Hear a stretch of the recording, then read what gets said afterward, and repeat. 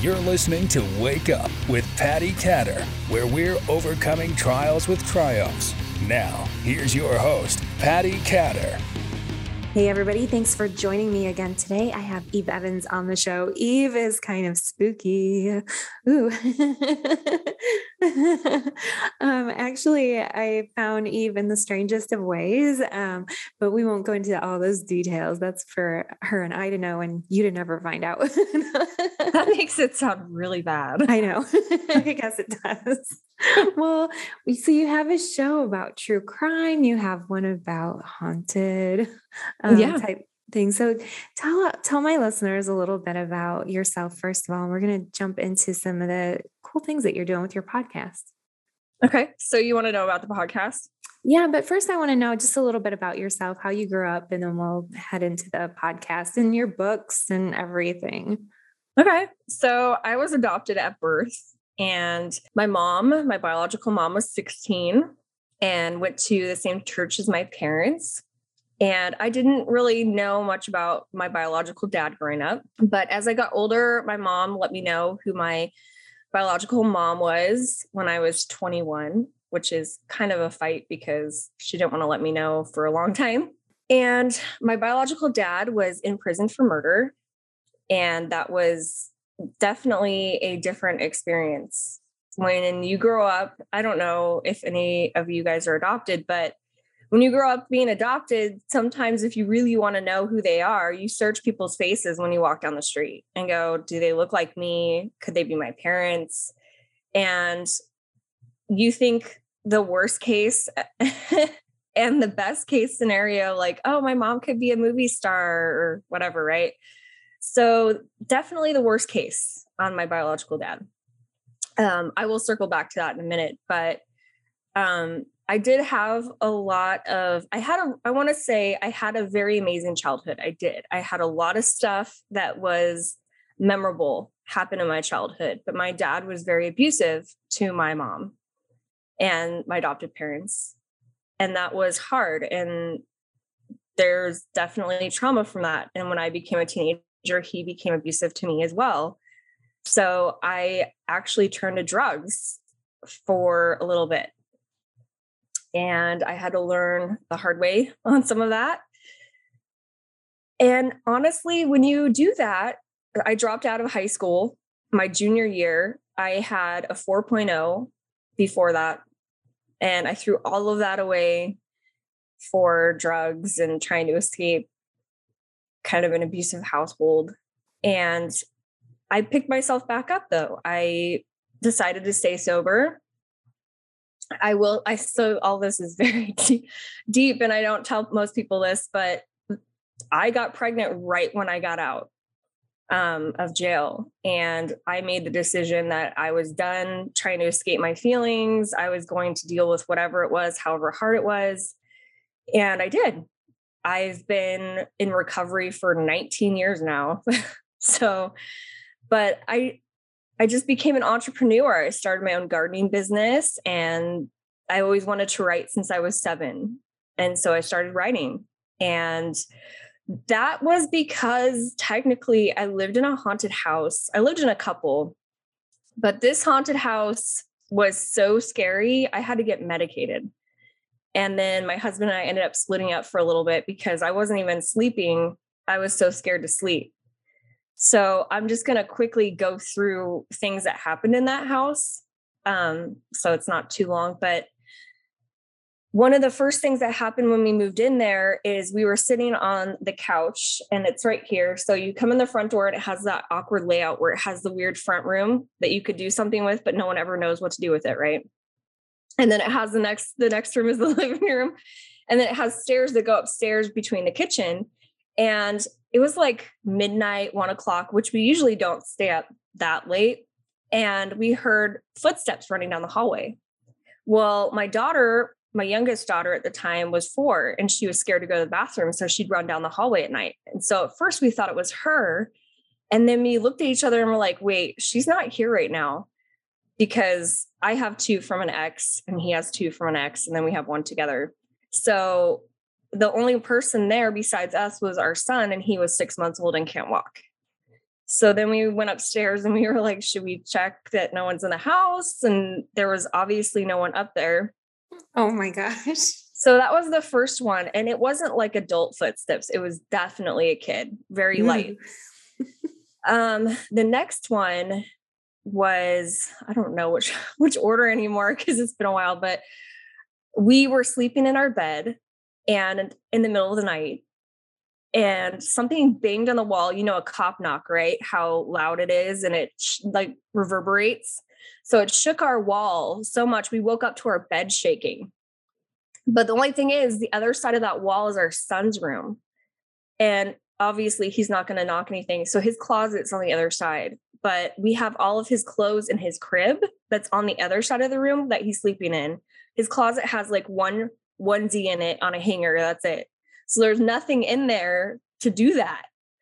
And I was like terrified at that point. Then my husband and I started having night terrors and sleep paralysis. At first it was like every 2 to 3 weeks. Then it was every week. And then it was like every couple days. So we actually made a pact to try to wake ourselves up in the middle of the night to check on the other one to make sure we weren't having a night terror or sleep paralysis. And that's where I started getting medicated because I started getting scared to go to sleep because I didn't know if the bed was going to shake or if I was going to have a night terror. Then I was working from home because I have a garden business, and I'm working downstairs and my son's napping upstairs. And at the very end of the hall, all 3 of our girls share a room because it's huge. And they have this claw machine from Walmart. It goes da da da da da da da da, and it goes faster as the claw gets ready to drop. So I'm down there working, and I hear cloud music, and I'm like, "What the hell is that?" So I go upstairs and I unplug it, and I'm like, "Okay, it was plugged in." Just freaked out. Okay, cool. So I go back down and I'm working, and about 10 minutes later, it goes off again. So I call my husband at work, and I'm like, I unplugged it, and he's like, "Did you check for the batteries?" And I was like, "Oh, okay." So I go take the batteries out, go back down. About 10 minutes later, it goes off again. And I'm calling him freaking out. And not all these things, a lot of like shows say that they happen at night. They don't always happen at night. Trust me. They happen during the day often. So we threw that away. That toy went bye-bye. And they had Furbies, which obviously Furbies go off. So that one I'm not really going to mention because those things are kind of evil. I don't know. Those are creepy looking. If that was paranormal or not. But in the middle of the night in our bathroom, drawers would be open. Like you could hear them opening. You wake up in the morning, some of the drawers and cabinets would be wide open. And you'd be like, okay.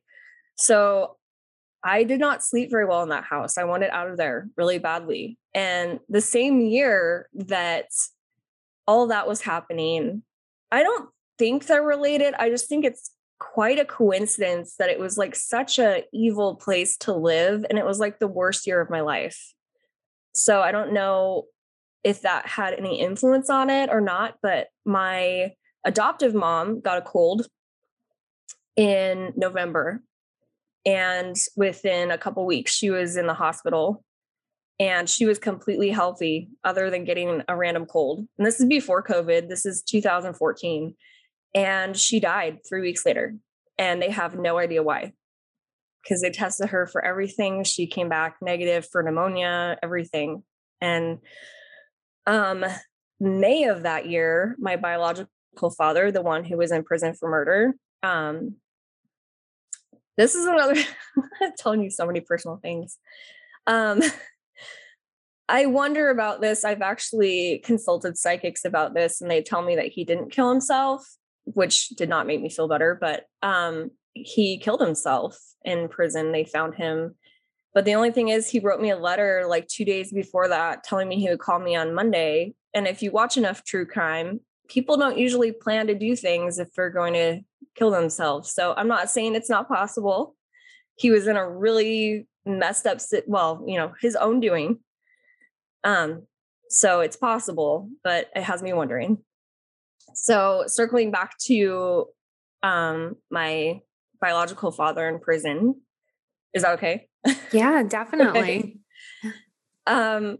Obviously, when I found out that at first, it's very intimidating and scary, and you're not sure if you want to know that person, because how could somebody hurt somebody like that? So I finally did write him a letter, just maybe to see what he was like. And then I ended up going to visit him a couple times. I didn't really like going in there though.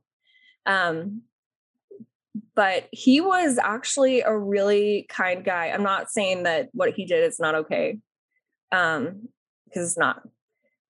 But it's not what I thought at all. Like, he was very, very artistic. He could wood burn anything into wood. Like, I definitely got my artistic ability from him. I can draw really well, and so could he.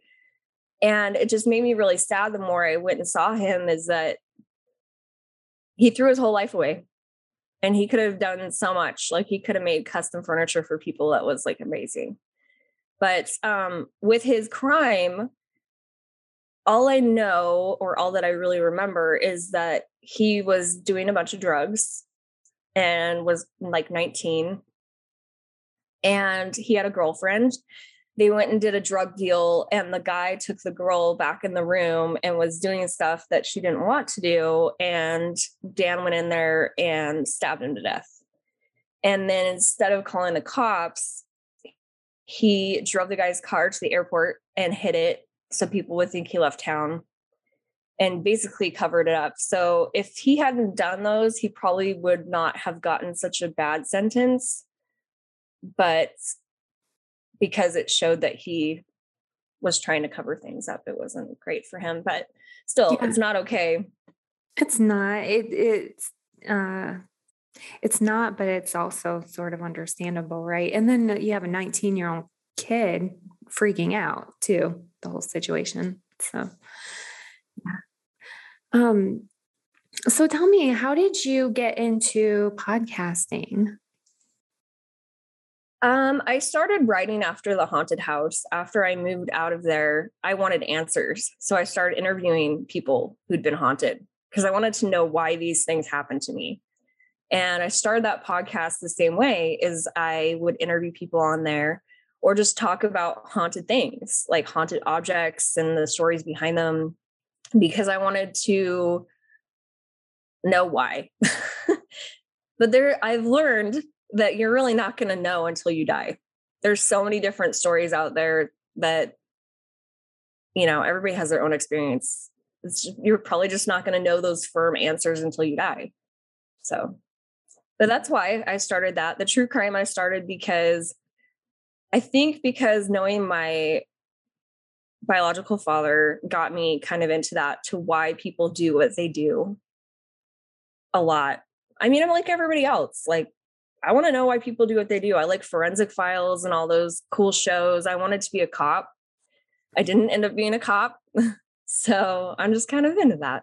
I like it. I grew up on shows like Rescue 911 or what's that? Cops. And there's another guy, he used to do shows about Unsolved Mysteries. That's what it is. I love it. So where can people, you also are an author, so where can people find your books, your podcasts, any of your audio?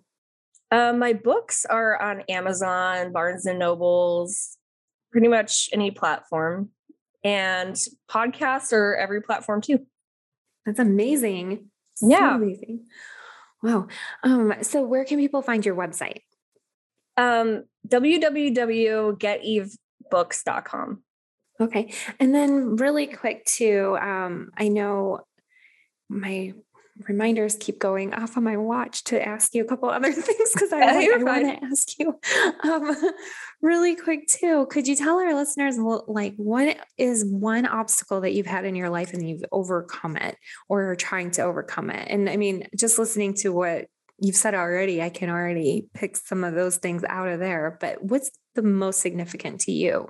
I would say drugs was a big one when I was younger, because I see how many people struggle getting over that. And it is important to get rid of everybody and any place. Don't do it. Just start over. And yeah, I'm very proud of myself for that.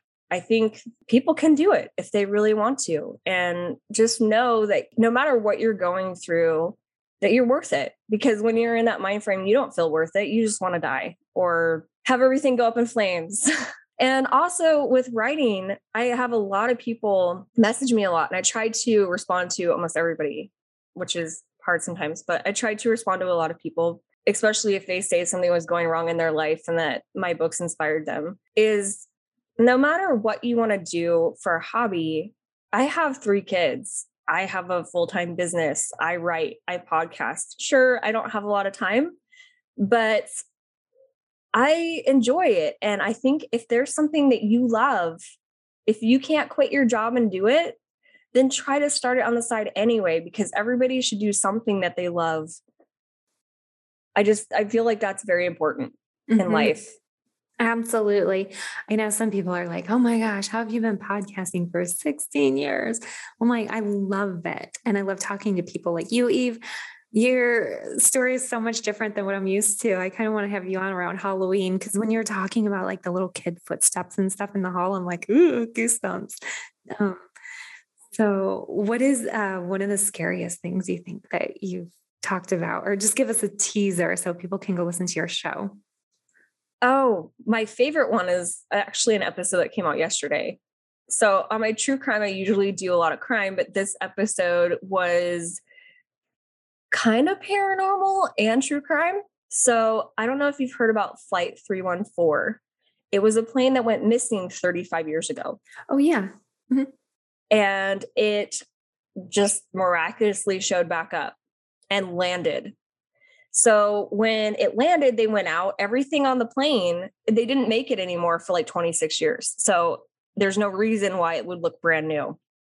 So they go open the doors and go in the plane. Everybody's still on board, but they're all skeletons. Then they go to the crew, the cockpit, and the captain's still holding on to the controls and he's skeletonized.